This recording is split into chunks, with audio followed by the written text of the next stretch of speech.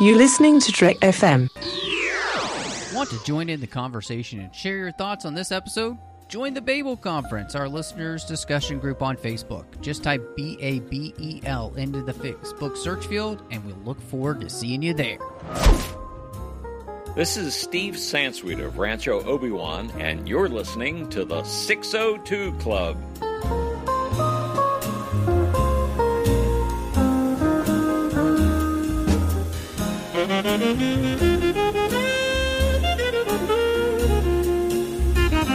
Welcome to TFM's local watering hole for all things geeky. I am just one of the hosts here, Matthew Rushing, and, well, unfortunately, Christy is not with us this week. She could not make it, so I was able to wrangle, well, the only guy I could think of, straight from Batuu himself, the one and only Jedi Master John Mills from Aggressive Negotiations.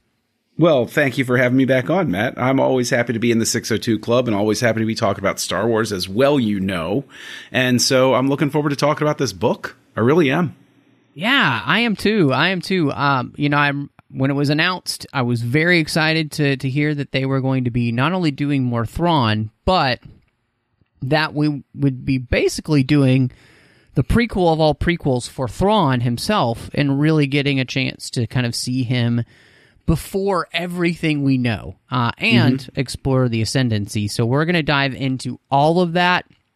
But before we get there, just want to remind you, of course, you can find us wherever you get your podcasts. In fact, we're even on an Apple Music podcast now. They have a whole podcast section.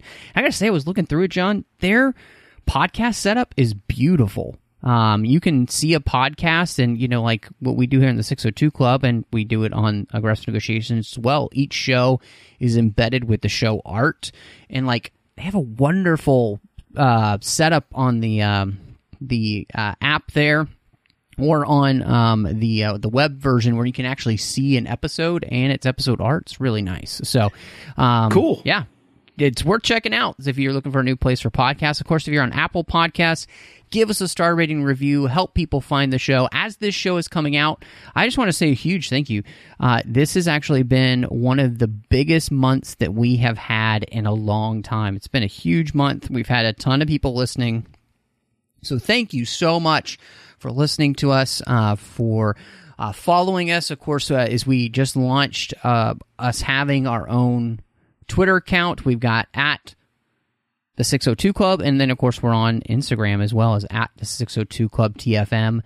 So follow us and like us in all those different places. We're on Facebook at facebook.com/TrekFM, where you can see all the shows we're doing. You follow us there. You could find us at the Babel Conference, where you can talk to fans and listeners from all over the world to see what's going on here and discuss all the different shows here on TFM. And, of course, you can also go to TFM...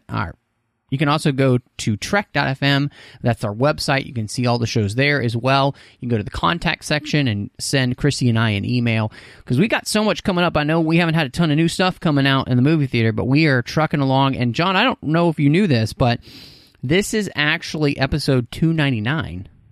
Wow. 299. Isn't that crazy? That's a big, you got a big milestone coming up. I know. Next week, That's I'll huge. spoil it. We're going to hit Superman 2 because we're going to celebrate the fact that it's hitting a big anniversary as well. So I figured we'd just anniversary it up. So. Oh my gosh. Yeah, that's right. It is. Wow. That's Isn't right. that insane? Yeah. That is insane. It just makes me feel old, but anyway. Well, that's all the places you can find us and everything. And I do want to say a quick thank you to our associate producers through Patreon, Ken Tripp, Davis Grayson, Ryan Millett, and Daniel Noah. Really appreciate them supporting the show through Patreon. It costs so much to put this network on, and especially in this time, we legitimately need your help. So any little bit that you can give helps. Go to patreon.com/TrekFM, see how you can be part of the team. There's also some great contribution levels that get you some really cool perks as well. So again, check that all out at patreon.com/TrekFM. So John, we mentioned obviously that we're talking about Thrawn Ascendancy, Chaos Rising.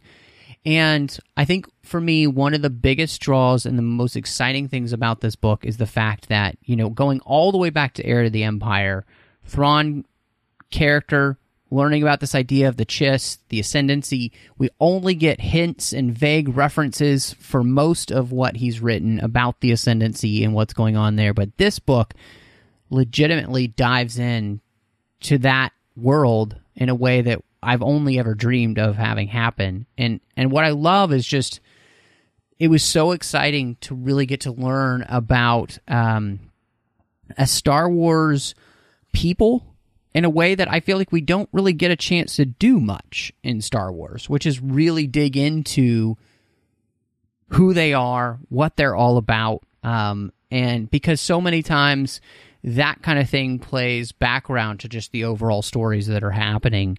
But this is really about the Ascendancy, is I feel like as much as it is about Thrawn.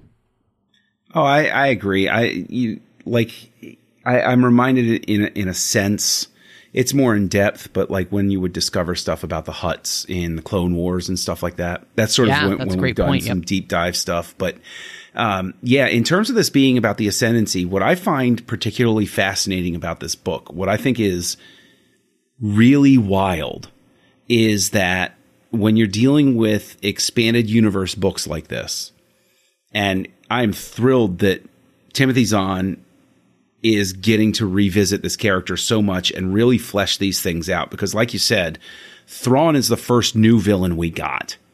And everybody fell in love with him instantly. Everybody wanted him to come back. And so they managed to bring him back, thrilled everybody. And now, like, I feel like Thrawn and Zahn, the author, I feel like he's an old friend by this point, because I feel like I've gone through all of these different stages with him, and I've known him in all of these different incarnations and these different personalities and personality variations. That this is what's wild, is this is easily the most fleshed out Star Wars character out there, just by sheer volume of how many times Zahn has gotten to go back and refine everything. It's almost like being in a story group with him. It's like these last, 20 or 30 years has been sitting around workshopping Thrawn and watching him evolve and noticing how the core of him remains the same, but the other pieces of him can be molded to fit the Star Wars of the current era. And I think it's specifically because what you're talking about, he's from the Ascendancy. This isn't galactic politics. This isn't stuff that we've spent 9 saga movies with. This is all a playground that Zahn gets to go into and fully realize. I think that's a really good point. Is the whole fact that the Ascendancy is in what is called the Chaos, which is this area of space which a lot of natural disasters had happened galactically to kind of create this very chaotic point of space where it's very hard to navigate through. It's very hard to jump more than a couple of systems without being a Force user, which, of course, we found out about in Thrawn Alliances, that idea of these Skywalkers who help them pilot their ships. So this is a section of the galaxy that's really, in many ways, separate. It is set aside specifically, and it's almost as if this is really Zahn's playground. And it is really neat to see him be able to create something that feels, I think, very Star Wars, but at the same time, just feels like, in a lot of ways, a great science fiction story. Yeah. Yeah, that's spot on, because what's interesting, and I'll give a shout out to a mutual friend of ours, Mike Schindler, who always says, "Oh, I want Star Wars without the Jedi, and I don't want lightsabers, and I don't want this, and I don't want that. I want something completely off the wall and different." That's what this is. This is technically Star Wars, but if I were to strip the Star Wars brand from this, I could hand this book to somebody and it works. They don't need to see or read or experience anything else Star Wars. This is a standalone, basically. And it's just got the tie-in. And I think that's exactly how this sort of stuff should work. It's a Star Wars book without being a Star Wars book. It's fascinating. Yeah, and I think, what it goes to show is that, I think, Zahn is kind of pulling from lots of different places, and lots of different influences to be able to give him the story here. The idea of the Chiss and who they are and what's going on in the chaos. And I think what is fascinating is the way that he kind of mirrors what we've talked about many times before here and on Aggressive Negotiations. George having all of these different influences and pulling from those to create Star Wars. And I think that's the neat thing to me, is that Zahn has the gift to be able to do that and make it still feel like Star Wars, but also a great science fiction story at the same time. And, the whole idea of the Ascendancy, I was fascinated.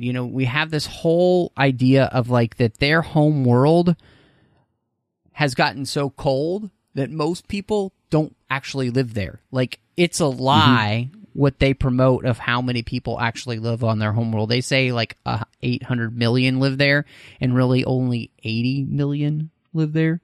Right. And they do that because it keeps it throws people off. They would basically be coming, if you wanted to conquer their home world, it would be a waste, because their home world doesn't really have anything worth having anymore. People live underground there. Like, it's not an exciting place to be, the Chiss home world, and yet they keep up appearances because it keeps people throughout the chaos thrown off. They don't realize that this would not be a world that would be worth spending a military campaign to try and take over. Right. It's the ultimate feint. It's all a ruse. It shows how, as brilliant as Thrawn is, and he is brilliant, it's not. He's more of an extension of them, an evolution of them. He's not an aberration. And so I think that that's an important thing, is to give Thrawn that sort of context of he came from somewhere that was like him. He's just better at certain aspects of it than most other people. But I actually wanted to say to you, because you mentioned, Superman 2 earlier. Were you getting a Krypton vibe from the Chiss home world? Yes. I think it's pronounced Kesper or something like that, their home world. And yes, it does kind of feel without the crystalline nature of Krypton. You're welcome, Brandon. So there you go, just for you. That it does kind of have this Krypton-like homeworld place. Like, it very sparse, obviously not a lot of people live there either, and Krypton felt like that too when you saw it in Superman the movie. It didn't feel like a very lived-in world, and yet at the same time, what fascinated me.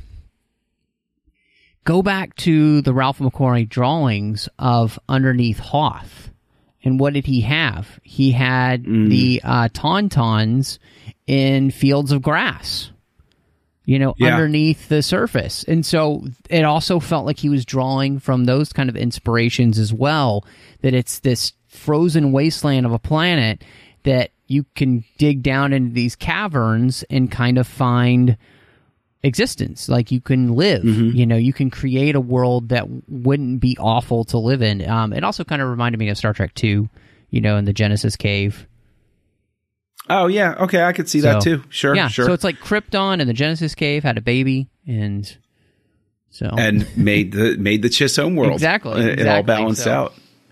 And it was also really interesting to learn is that, the setup of the political structure, we've always heard, about Thrawn, and we'll talk about later with him not being great at politics, but the fact that you have these 9 ruling families. And I thought that was a really interesting way to kind of set this up, that you've got this almost like royalty set up, like these families that kind of like, they're the ones that rule, and in some ways it kind of reminded me a little bit of Game of Thrones, where you have the different kingdoms, and they're all under these lords, and you have and then you have the one ruler over all of them, and so it kind of reminded me a little. It's like, I guess, Game of Thrawns. So, I like that. But here, I thought that was really fascinating, because it's not just like ruling people, it's ruling families. Like it kind of has like almost a strange mob feeling to it too. Like you've got the ruling families, again, that's sort of like the Hutts, isn't it? Yeah, it's a good call. Yeah, and so and the thing is, they function sort of like the Hutts, where the allegiances are always hard to decipher from the outsiders, and people can conspire against each other and everything like that. But the thing is, what's interesting about it is that there's also shades of the Mandalore that we had in the expanded universe that maybe we're getting back to with the show The Mandalorian, because that idea of the merit adoptives, the fact that bloodlines don't determine the families, that it's worth that determines it. And so families, Star Wars has always been obsessed with family and finding your family. And it's very interesting that family is so incredibly important to the Chiss, but it's a political class. Each family is a political party, basically. And then the military is its own separate political party. Like, that's so, like, I have to give Zahn a lot of credit, because when I see that little nugget of something that reminds me of something that existed in the expanded universe before, but has been transported and reshaped, it's comforting, because it's almost like a validation of the idea and a repurposing of it, much in the same way that The Mandalorian does, or Solo did, or something like that, where it takes an idea that was good and familiar, and when they threw out the expanded universe, as you know full well, I was no big fan of the expanded universe, but there were good ideas there. So when I see something that reminds me of the good ideas, it's like, oh, okay, you didn't throw out the baby with the bathwater. You're willing to explore those interesting ideas and themes still. I think you're absolutely right, because that whole idea of family and pulling in family, obviously we saw that in Rebels too, with the idea of the family on the Ghost. And so this whole idea for the 9 ruling families, that they found a way to expand their families and continue to make their families political powerhouses, is what they do is they bring in the lowest level is the merit adoptives. These people that have the opportunity to become part of one of these 9 ruling families as they move forward. And if they continue to progress and they continue to be a value to the family, they can become a trial-born. And the ultimate goal is to become what they call a ranking distant, which would mean you would not only be part of the family, but your actual bloodline would be added to the family. So that there would be a marriage that would make you officially a part of the family, and therefore who you are gets worked into the family. And so to me, like you were saying, I think this is just such a fascinating idea that feels familiar, and at the same time has enough of an alien nature to it that it works perfectly, and it makes the Chiss just so interesting, because, as we'll talk about later with them, everything's political with them. So this makes so much sense about how, you would be wanting to adopt the best and the brightest from these, like, smaller families that don't really, they're, some of them are okay, but, like, you're basically trying to pull from them to bolster yourself over the other, 8 ruling families. And it's this whole game. It really is a Game of Thrawns, like. Yeah, it is. And just another thought that occurs to me, as we're talking about it, is this idea, I think, also has resonance. And the thought is sort of forming now, so I'm probably going to say it clumsily. But as I think about it, it's sort of the way that we are all afraid, in a sense, of society realigning itself now, because with social media and stuff like that, where the family as we understand it is ceasing, or the family as we understand it seems to be realigning, because we have these online tribes that can claim people and sort of, realign power structures within even blood relative units. And I think it's really interesting, because I think that this whole Chiss merit adoptive trial born ranking distant thing is sort of along those lines of, here is a group that wants to welcome you in and that to which you might want to belong, because you have, you want to belong to something. And therefore it's given more weight than your actual blood relatives.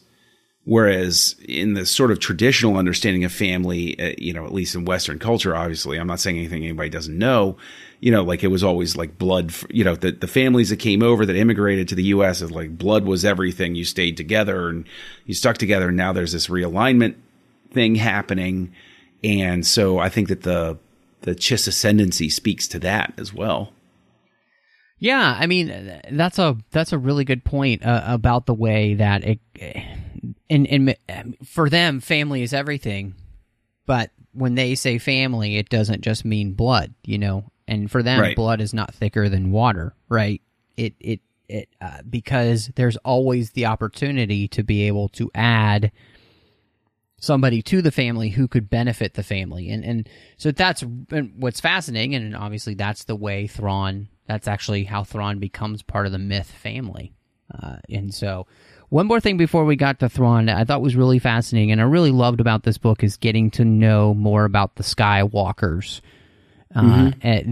Which, Thrawn, Zahn himself, I saw an interview and he had no idea who was going to get the chance to write this book. The other three books he wrote were all just one contract books. This one is a full 3-book contract. So he's getting to plan. So he had no idea that, when he threw that in there, that this would ever be something that he'd really fully explore. But I love that idea. And the fascinating thing to me about this is that we learned that Thrawn's sister was one, which makes it really interesting to me that Thrawn has such an aversion to the metaphysical, when his sister and the Skywalkers, which he's close to, clearly have access to this type of power. And it's something we see, especially when you go all the way to Rebels, when he faces off up against Bendu. He just has no idea. He has no understanding of what to do with that type of power, and he really discounts it as well for the most part. So I just thought that was really fascinating, because as we're seeing, he's just a character who definitely has these blind spots that he's never able to overcome. Yes, I do agree that it's interesting, but it still makes sense, because you have, so many stories and so many different things, the doubting Thomas, that unless Thrawn can put his hands on it and experience it and outwit it and whatever, it's not real to him. It's simply a factor. It's simply a piece in the game sort of thing. So like the shading that it gives to me isn't that he's yes, dismissive is the right word. I would say, I think you're right with that, but it's not dismissive in a sense of not believing it exists. He approaches everything as I just have to figure out how it works. And so in a sense, you can see his tenderness with Cherie, the Skywalker, as leveraging her. Teaching her how to fly pays off later. And so I think that, when we project forward and we go to Rebels, Bendu is something he cannot bend to his will. And so that frustrates him. And that's what really sort of sets him off. And I think that it winds up being like politics for him. He knows it's real. He knows that it exists. He just knows that he's not good at it and he can't do it really. Yeah. No, I think that's a great way of putting it. And what I really love about this book, and obviously it's so important for the character of Thrawn, is because this is really the beginning of his story. And one of the cool things is how Zahn intricately weaves the story of Thrawn becoming a merit adoptive to the rise of senior captain. And so basically what you have is you have a section called Memories, and then you have the section where it's basically real time. And each one of those memories is playing into things that are happening now. And what's really beautiful about it is the way I think that Zahn is able to show the actions that we take as a younger person have an impact on what happens to us as we grow up. And so the way Thrawn is as he, is a cadet all the way, to being a senior captain, all these choices have an influence, have an impact. There are consequences to the actions to which he takes earlier in those memories that will play into what happens. And so I kind of really love that, because sometimes, working with teens as I do at church, it's hard to explain to kids how consequences work. And what's neat about the book is that we kind of see, for good or bad, how the consequences of Thrawn's actions play out later in the book. Yeah, I find what I find very interesting about it is, obviously, Thrawn is also a special case in that instance, I'd say, because he moves with such a purpose that a lot of people don't have when they're younger. So it's not like Thrawn is, going to college parties and stuff like that. Thrawn knows where he wants to go from beginning to middle to end. And I think that there is an aspect, I don't know if it will play out this way, but the way I actually saw the memories and other stuff, like it's showing us through flashback how he got to where he was and everything. But it also created the sense for me that Thrawn is the type of person who decided how he was going to be. And as a result, he's stuck. The reason he'll never be good at politics is because he's decided this is just who he is. He has no desire to learn it. Thrawn is intelligent enough that he could learn the political game. He just doesn't want to. And so I think that maybe those memories interludes provide some shading as to the fact that Thrawn has made the decision not to care. And that that is what will have the consequences. He's given the opportunity to understand, but the problem is the people who are his mentors, the people that go along with him, Erelani, Bakif, they shelter him. Even the Myth family, the great grandfather, the patriarch, yes. Even he protects Thrawn. Thrawn never has to learn how to do these things. And so in a sense, it also, I think, informs long term why, one of the things that you and I have talked about, and that I think a lot of fans have talked about, is this idea of, even in Rebels, Thrawn's working for the Empire, but he's not loathsome. He's not Jerjerrod or Tarkin or anything like that. He's simply a dude doing his job sort of sense, right? And I think this adds a lot of shading to that, because since he has been willfully blind to the politics, I could see him getting involved in the Empire and saying, it's just family business, whatever. Right. Well, and one of the things I thought was so interesting about this whole thing is, like, you talked about this idea of him kind of being sheltered by these people, and they're taking care of him, and mainly because the patriarch of the Myth family sees him as a hope for the Chiss and sees him as ability to change. And I think one of the things that they like about Thrawn is that he does not play the political game, because he doesn't really see politics as being the way to keep the ascendancy safe. Right. His view of the world is that he sees non-Chiss as agents, assets, to keep the Chiss safe, because this Chiss can't be safe by being isolated. He knows that it doesn't benefit them. What it benefits them is to use them as basically chess pieces through alliance or whatever means necessary, basically, to help keep the Chiss safe. And he's wise enough to realize the whole idea of like symbiosis, what happens to one is going to happen to the other, but he doesn't see non-Chiss as people. He sees them as assets, whereas Arlani sees them as people, and that's the difference between them. And I think that's what makes it so fascinating, is that his whole perspective is one in which I can totally see why he would join the Empire, because for him, everyone that's not a Chiss is just an asset and a useful tool for him to try and keep his people safe, and that's why he's a part of the Empire in the first place. So we really get to delve into who he is as a character, and like you said, he has these very particular ideas to which he does not deviate, and that's one of the things that makes him so fascinating, really. You know, a thought I had while I was reading it, and taking away the uncomfortable discussion about him working for the Empire, who we know are these supreme baddies and stuff like that, putting him just back into this context, it's almost, and I'm not assigning that sort of sociopathic bent that Thrawn has of viewing others as just things. You know, that's a really interesting way to look at the world, sort of stuff. But in a sense, in terms of how he interacts within the Chiss and how he doesn't play politics, although he could, sort of thing, he sort of reminded me of Patton, who was a brilliant military strategist.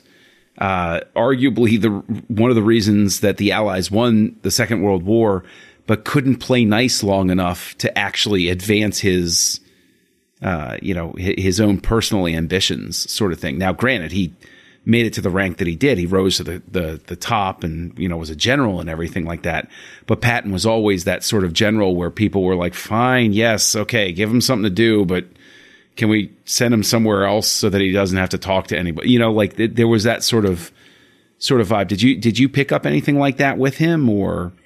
I did, and what I thought, kind of with what you're saying, I think what makes it so interesting is that he does see people as long as they're Chiss.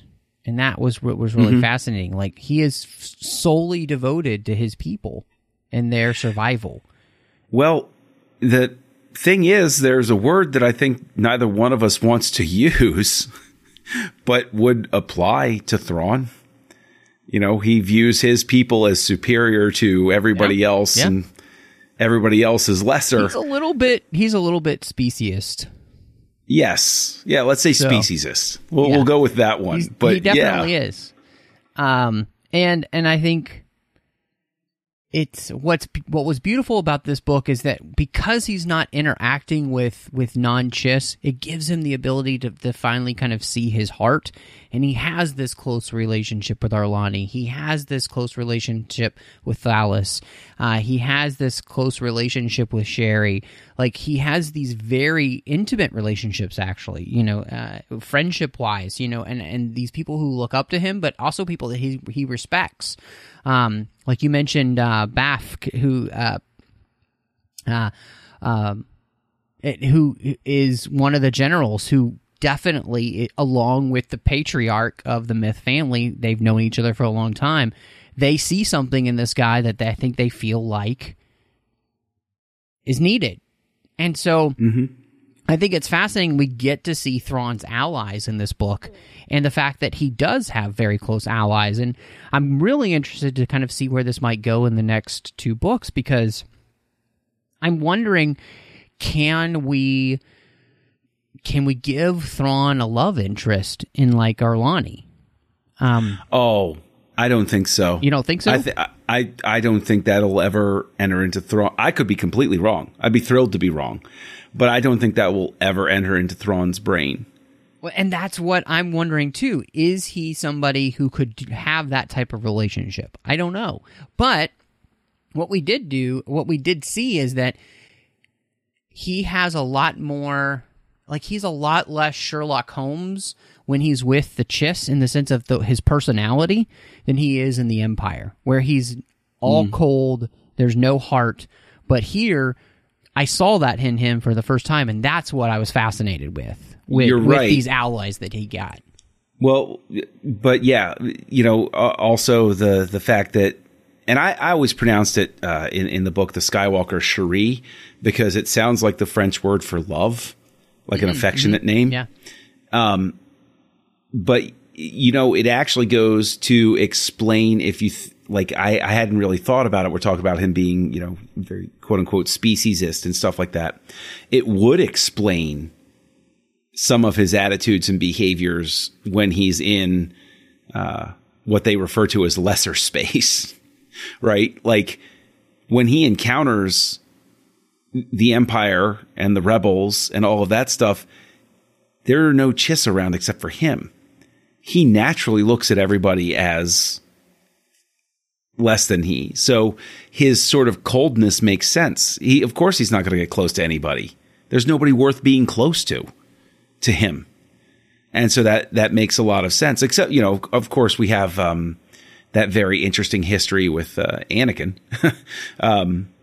Yeah. That exists and that I thought was very interesting. I did not expect this to have that interlude that worked in the other book, which also I felt was very Clone Wars of, I'm getting storytelling.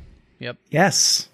And how much I love that. I know you do. I know. Yeah, I do. Well, and it was fascinating because that's part of, when the idea of Thrawn's allies, we have his allies and the Chiss ascendancy, but he leaves specifically to see if he can find allies outside for them, because what's happening to them is they're being surrounded by this group who are definitely working to try to take over the Chiss ascendancy. And so to find allies is really important.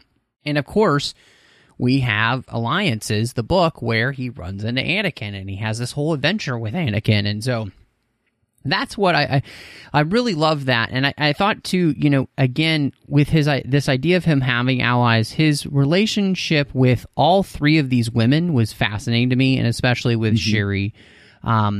Being younger, he kind of almost sees her basically as the sister that he lost.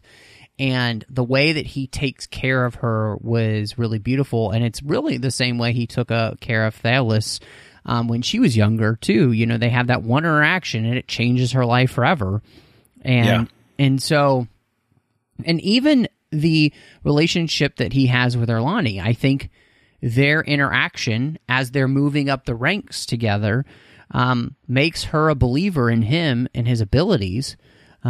But it creates a very strong bond. And so I thought it was really interesting to see that Thrawn is actually very loyal, because even when he's given the ability to maybe leave the Myth family for another family at a higher ranking, he chooses to stay. He thinks about leaving, but it feels like he never truly gives it the time of day, and that's where, him getting into politics is so interesting because...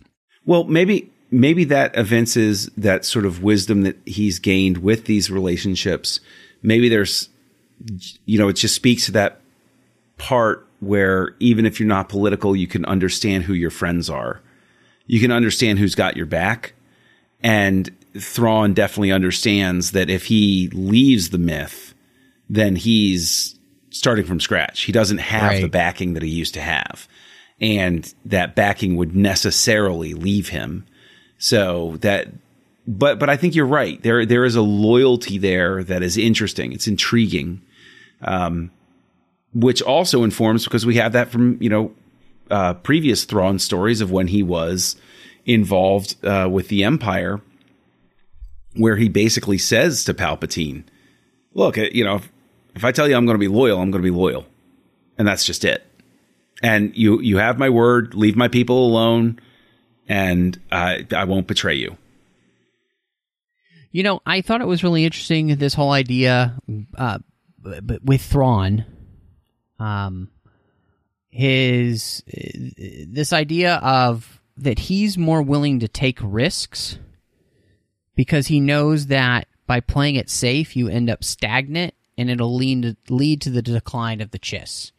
And this is something that actually scares many people in his own family and some of the other families, and that's why you have this group, this small group of people that are kind of actively working to bring him down within the Chiss ascendancy, because they're afraid of what he's going to do, which is actually the exact same reason that the Patriarch believes that he is meant to be somebody important to the ascendancy. And so I loved the way that interplay happened in the book, where we can truly see that this whole idea of whether you take a risk or you just play it safe, Thrawn walks that line in a way that makes people very uncomfortable around him, unless they've kind of gotten used to his behavior like his allies have, and unlike the people who can kind of see, oh, this guy has something, and it's different than the conventional thinking. Maybe we need less convention and more invention. Yes. Yeah, no, that's a good way to put it. That really is. That's a very good way to put it. And it's interesting because the Patriarch of the myth understands that they've got to take those risks to survive. Otherwise, all of the Chiss are eventually just going to die out. Whereas the Arizi family wants him, but simply because they can only see short-term political gain from it. And I'm really interested to see how the politics of the myth family play out, because we have Thurian, who's working specifically against him. And I think Zahn's set up a lot of great characters here, like Samakro, who's being loyal, but I think that Zahn is telegraphing that he can be bought with favor, to betray Thrawn later. He obviously wants the Springhawk. He has to tell himself to stop thinking about ascending and taking command and that sort of thing. And so I think that Zahn has set up a lot of really interesting threads with those relationships. Yeah, no, I absolutely agree. And just before we go from kind of talking about all these things that I just wanted to not forget, I really loved, people kind of have made fun about the whole thing about Thrawn and art, but I loved him finally giving us a moment where Thrawn explains himself to somebody and shows how it works in his brain. Yeah. And that somebody else, again, like you said, he comes from a people, right? And many people are like him. He just happens to be an exceptional version of his people. And so what I just really liked that we finally got him walking through an art gallery with somebody explaining what he sees and then helping them to be able to start to see it as well. It makes so much sense, and I'm just really glad that Zahn took the time to do that in this book. Yeah, it's always been one of my favorite quirks. I think it's everybody. I mean, one of my whatever. But I think so many Star Wars fans who have been, accompanying Zahn on this journey of refining Thrawn through the ages, all of us love the whole art thing. That was one of the things that made him so friggin' fascinating back in the early 90s was, and when he died, spoiler alert, at the end of The Last Command, and his last words were, I'm probably going to butcher it, but I think his last words were, "It was also artistic," or something like that. Like, it was a beautiful thing. And it's always been such a defining characteristic of him that I can't help but love, like you said, that they spent the time on that. Yeah. No, I agree. It made it really special in this book. And part of that, I think it was needed. One, because it's never truly happened in any of the books, I don't think. And even in Rebels, you get little hints of it, but just have him kind of walk you through that was really fun. And I think the other thing that I really took from this book too is this idea of like politics and war, and like, Arlani says they're two sides of the same coin, and Thrawn is blinded to one. And I thought it was fascinating mainly because she talks about politics, and she kind of describes politics as a shifting sand of self-serving dances. And whereas the tactics of war and strategy and all those things are much more concrete. And so politics is also about this thing of it cares only for itself. And as we see throughout this book, Thrawn cares about the whole of the Chiss people surviving. That's a good point. So because he's worried about the whole, he's not worried about all these other petty games that people plays. He's above that, really. And honestly, I think this is one of the things that the Patriarch sees in Thrawn that he thinks maybe that the Chiss need more of. Because what we saw in the book, and I thought this was really interesting, especially in the world we're living in, John, to have a world where everything is politics, everything is not necessarily a good thing. And we see that play out multiple times in this book, that making politics of everything is maybe not the best idea in our lives. Well, that would definitely explain why the Chiss homeworld is a frozen hell. Because if you read Dante, it's actually cold in hell. And so it makes perfect sense. They are in hell. They're in a self-created hell with all of the politics. If people would just... And, you know, and the thing is, maybe that also informs some of Thrawn's thinking and why he gets so frustrated when we see him later with the Bendu and stuff like that, is why can't people just listen to him? And I think the reason Thrawn flounders in the political sense is he has found answers that make sense, that are logical, that will solve problems. And so he's the type of person who says, why should I waste my time talking about it? I already know the answer. And that's the sort of thing that, of course, you know, layers in, would explain why it's so interesting that he and Anakin are together, because Anakin says to Padme, well, you know, I think everybody should come together and talk about it and agree on what's best. And Padme is the one explaining to him, like Arlani's explaining, well, that's not how politics works. That's what we're trying to do. And then Anakin says, well, then they should be made to agree. I think that's where Anakin and Thrawn are very similar. Is Thrawn is sort of like Anakin, where it's the politics make no sense to him, so he's just going to, it's better to try to force things. But then taking to the next step, a personality like Thrawn, he doesn't want to be a dictator. He wants to teach people. He doesn't want to be a guru. He wants to be a swami. And so we continually see him teaching people. And I think that's what the Patriarch sees, is if he can teach people to think and, you know, expand and analyze and look at things, a lot of those political power plays fade because people start to understand. Thrawn, in a sense, is listening to everything and putting it in his brain and working it out and coming to a conclusion. He's just a committee of one. Yeah, well, and it's interesting you say that, because there's also the whole point of the group of aliens that we have our villain of the book trying to take over, and they kind of think about all thought lines, right? And where the villain gets lost and Thrawn doesn't is that the idea of value judgments, and that we all make value judgments based on opinions that we trust. And it all comes down to what we can trust more and what we can trust less.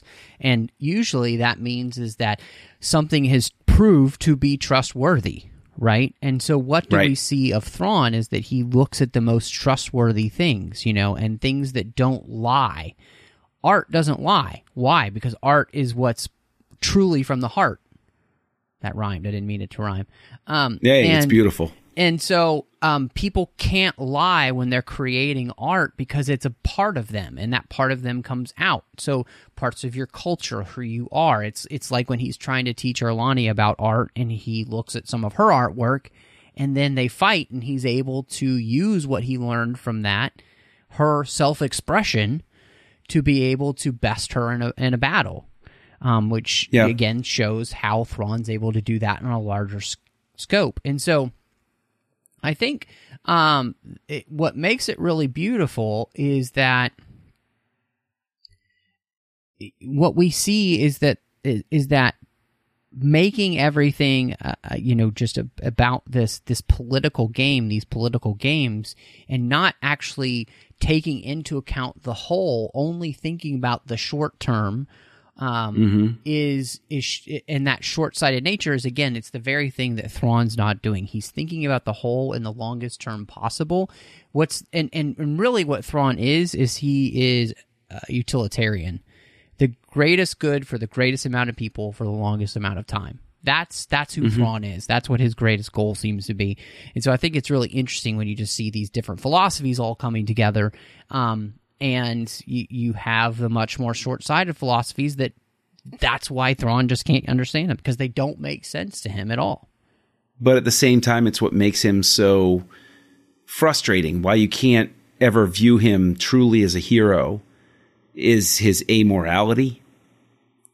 Because, he talks about value judgments and opinions you trust, but, he's the sort of, in essence, his core moral value is like Bane from The Dark Knight Rises.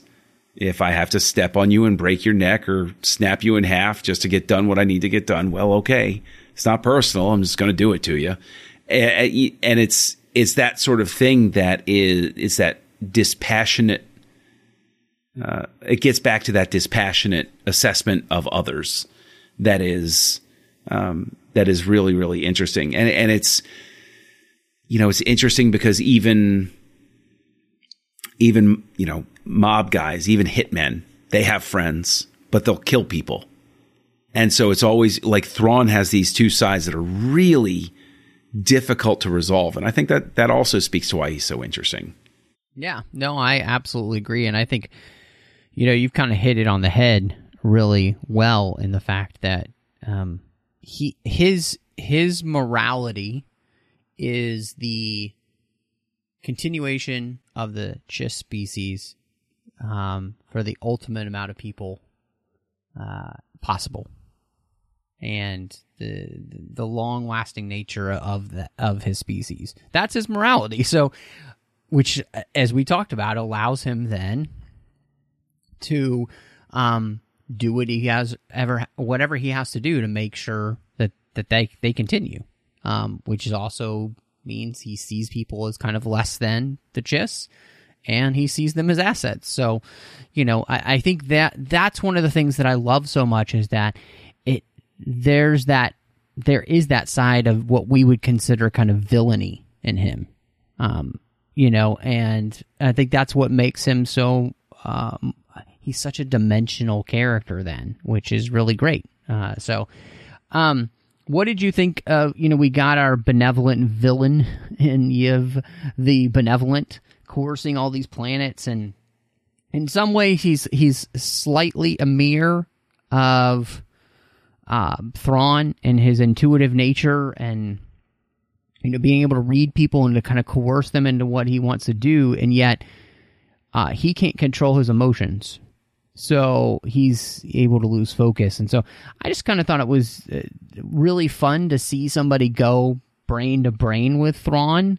Yeah, but I think you've already given why Thrawn is able to handle him, is because Yiv the Benevolent is in it for personal power and glory. Thrawn is in it for the sake of his people. So while they're both flip sides of the same kind of villainy, Thrawn at least has a goal beyond himself, which enables him to remove himself from the equation. It's not about him. Yiv the Benevolent is about Yiv the Benevolent. And what I find very interesting is the fact that it is Thrawn figuring out that where Yiv is really smart is Yiv has figured out how to corrupt a system that is supposed to be neutral to his benefit, the navigators. And so Kalori begins to subvert the neutral purpose of the navigators within the chaos. And that's what Yiv can use. So in a sense, Yiv is winning because he's cheating. But Thrawn is the one that essentially figures out, oh, you're cheating. Okay, the rules are a little bit different here. Whereas everybody else is having difficulty dealing with Yiv, not just because of the military might, but because of the fact that he is using the system against itself. What Kalori is doing is forbidden. It's not supposed to happen.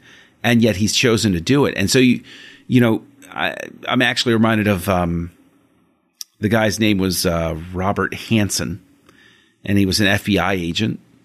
And he did so much incalculable damage to the United States and the world because he simply decided not to play by the same rules.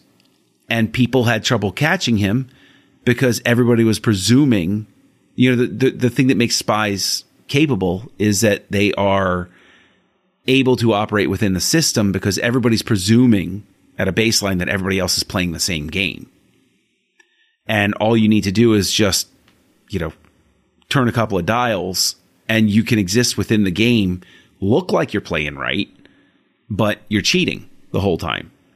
And so I think that's interesting because Yiv is an example of why a person like Thrawn would need to exist. If Thrawn did not exist, Yiv wins. He takes everything over because he's cheating. You need somebody like Thrawn who can outmatch that. Yeah, and I mean, I think that's one of the things that makes it so interesting because Thrawn is able to think outside the box, and that's what makes him so special. He is able to think of other things that people wouldn't, and maybe part of that comes from his what we consider amorality, because he's thinking on a different level than everybody else. So it made for a really good an explanation and exploration of Thrawn growing up, and that this is a problem that he continually started to see that nobody else can see, and then again in the end he was the only one who could really help defeat it with the help of the people who trusted him as well. And that was the other thing I thought was interesting, is this whole thing, he's only able to defeat Yiv the Benevolent because he has been able to engender trust and loyalty to him as well. As much as he gives it, he's been able to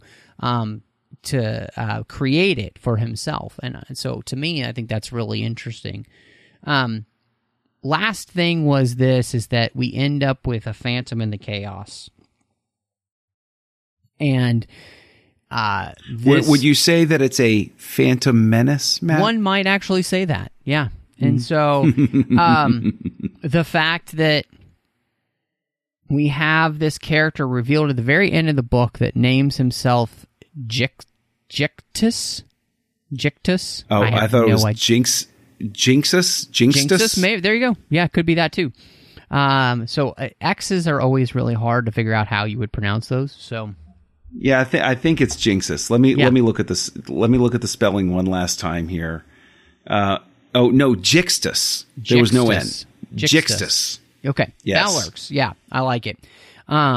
So what did you think about? I mean, did you expect this at the end of the book that No. we would have? No, I didn't. And I'm really interested to find out who Jixtus is. I don't think it. I mean, my initial reaction when that scene happens and Kalori, comes to a halt and the voice starts talking to him, my initial reaction was, "Oh, it's Palpatine." And then I thought about it for a second while I'm reading it. I'm like, maybe, I don't know. And then, Jixtus, I was like, oh, okay. That's obviously an assumed name. Right. But it's interesting nonetheless. And this is the type of scene that makes me, I'm a little impatient for the next book. Like, I really want to see this play out. Well, and what I really loved is that, this is just their first sortie. Like they we're well prepared for this not to be able to take down the Chiss or bring down Thrawn himself, right? And so, but they figured, we'll let Yiv have his fun, we'll let him go, we'll see what happens, right? But it's probably not going to work. And so I think that's the thing that makes this so exciting, is that there's somebody behind this who truly does seem like they might be a match for Thrawn, in the head, which is exciting. So I'm right with you that I can't wait now to see where we go next. And the only thing I could think of as next, which would possibly be, what you would rate Thrawn Ascendancy Chaos Rising. I will give it 4.5 stars because I really thoroughly enjoyed it. It's a little bit of a slow start, but that back half, that last 200 pages, couldn't put it down. I'm a slow reader. Okay, I will cop to that. I am a slow reader. I read those last 200 pages inside of a day. Well, 24, read, sleep, wake up, read more. Like, for me to demolish 200 pages in less than 24 hours, that is something special. In terms of being something that whether a Star Wars fan should read it, it gets a 5. I think if you're a Star Wars fan, you're nuts to skip this book. This is a must read. This is an instant winner for me. Yeah, I'm right. I'm right there with you. I gave this 5 stars just because I really enjoyed it so much. It was everything that I wanted, honestly, from the book when it was announced. Everything that I kind of hoped that this book would be, with the exploration of Thrawn and the exploration of the Thrawn or the Ascendancy itself. Fantastic. And like you, I would say it's probably 4.5 for other people that aren't Star Wars fans, and mainly just because you would really want to have read Thrawn Alliances to kind of truly understand what's going on with the whole Anakin interlude part. Right. But that's the only knock, Otherwise, this is an incredible book, and of course, for any Star Wars fan, yes, this is an absolute must-read, and don't skip it. So, yeah, this is a go out, and if you can, buy in hardcover. Oh, because the hardcover's beautiful. We did not even talk about the presentation of the book. It's the presentation of the book is everything that's occurring, quote unquote, currently. There's a blue border on the page, and then anything that's a memories has a slightly askew, different blue border with hatching in it. So when you open up to a page, you immediately tell what era you're in. But it's all the blue and white, which ties into Thrawn's skin and his Grand Admiral uniform, and of course to the Ascendancy homeworld. Yeah, it's honestly, if you're going to make me pay for a book and it's a hardcover, this is how you do it. Yeah, you design it like this. Absolutely, I would give full marks to Del Rey. And Star Wars books. Fantastic job. So, John, before we get out of here and let everybody know where they can find you, normally we do recommendations. And wondering what you would want to recommend this week. Oh my gosh. I'm not entirely certain what I should or could recommend. But and the thing is, I know you guys do this, so I don't know why, I came unprepared. So what I will actually do is I will throw out there. You know what? Can I kick it to you first? Can you give me an extra second to think? Yeah, let's do that, because I've got one. So I was really excited that this came out, and so they have just re-released finally on Blu-ray for the first time in a gorgeous remastering of Roman Holiday with Gregory Peck and Audrey Hepburn. It looks gorgeous. It's such a fantastic movie. It's something you could watch with the whole family. It's smart, witty, funny, incredible performances. This was Audrey Hepburn's first major role in a U.S. film. She is delightful. Gregory Peck is wonderful. If you haven't seen this movie, I just highly recommend it. And the presentation is glorious because actually the remastering was done in 4K, and yet they only released a Blu-ray. No idea why, but it looks beautiful. Really? Mm-hmm. Yeah, it's weird. But seems odd. it still looks the best that the film has probably looked. I mean, I'm guessing probably even since it came out. I mean, it looks gorgeous. You know what I'm going to recommend? Because here we are, we're coming up on October. And thank you for letting me think for a second. But I've just started reading it. And so I'm not done, but I already know I'm going to absolutely love it. This is going to be one of my books of the year. But I recently purchased The Haunted Mansion, Imagineering, a Disney classic. Oh, very cool. And it's the history of the Haunted Mansion. And it's fascinating. The Haunted Mansion is one of my favorite things in the entire world. I would love to, I would love to, if I won the lottery, I would probably I would probably build an imitation Haunted Mansion somewhere just so that every October I could go live there. That would be awesome. As a matter of fact, I don't understand why people they have these millions and billions of dollars. Why hasn't anybody done that? What's broken inside of them that they don't do that? It doesn't make any sense. Anyway, so, I encourage anybody, especially as we're in the month of October, especially if you've had the good fortune to have been to Disney World or Disneyland or whatever, the Imagineering stories behind the Disney rides are always fantastic, especially the original ones. And so I would encourage, that's my recommendation. Pick up the book and spend a nice fall eve reading up about the creation of a cultural icon. Yeah, that's fantastic. So I love it. I watched the Imagineering series that they did on Disney Plus, and just learning the behind the scenes of all that stuff is phenomenal. So, but John, if anybody wants to catch up with you and hear more about your adoration for the Haunted Mansion or anything else, where can people find you? My unhealthy fixation on the Haunted Mansion. Well, you can find me online as Kessel Junkie, KESSELJUNKIE. Yeah, I'm more active than I should be on Twitter, but I highly recommend, if you want to connect, I'd love to. Letterboxd is probably the most fun place to hang out socially, I think, but I'm on all of them. Vero, Instagram, Twitter, Fade, blah, blah. Just look for Kessel Junkie. And you can find me over on the Nerd Party Network. I'm on a single season show called House of Fincher, where we analyze the directing works of David Fincher. And as we're recording this, it's getting ready to come to a close with the release of David Fincher's latest Mank. And also over on the Nerd Party, I have the distinct honor and privilege to appear on a show called Aggressive Negotiations, a Star Wars podcast that features, of course, also you, Jedi Master Matthew Rushing.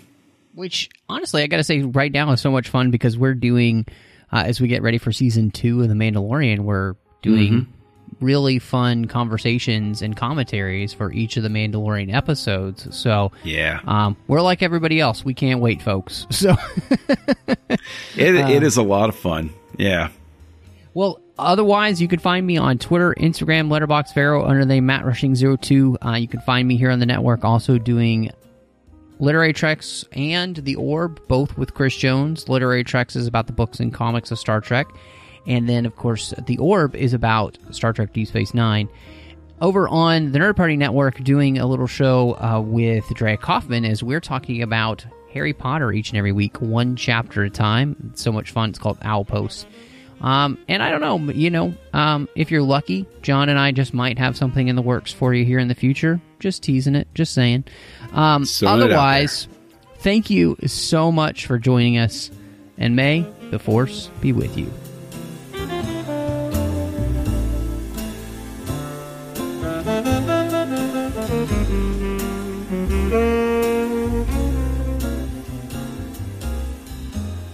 Thank you.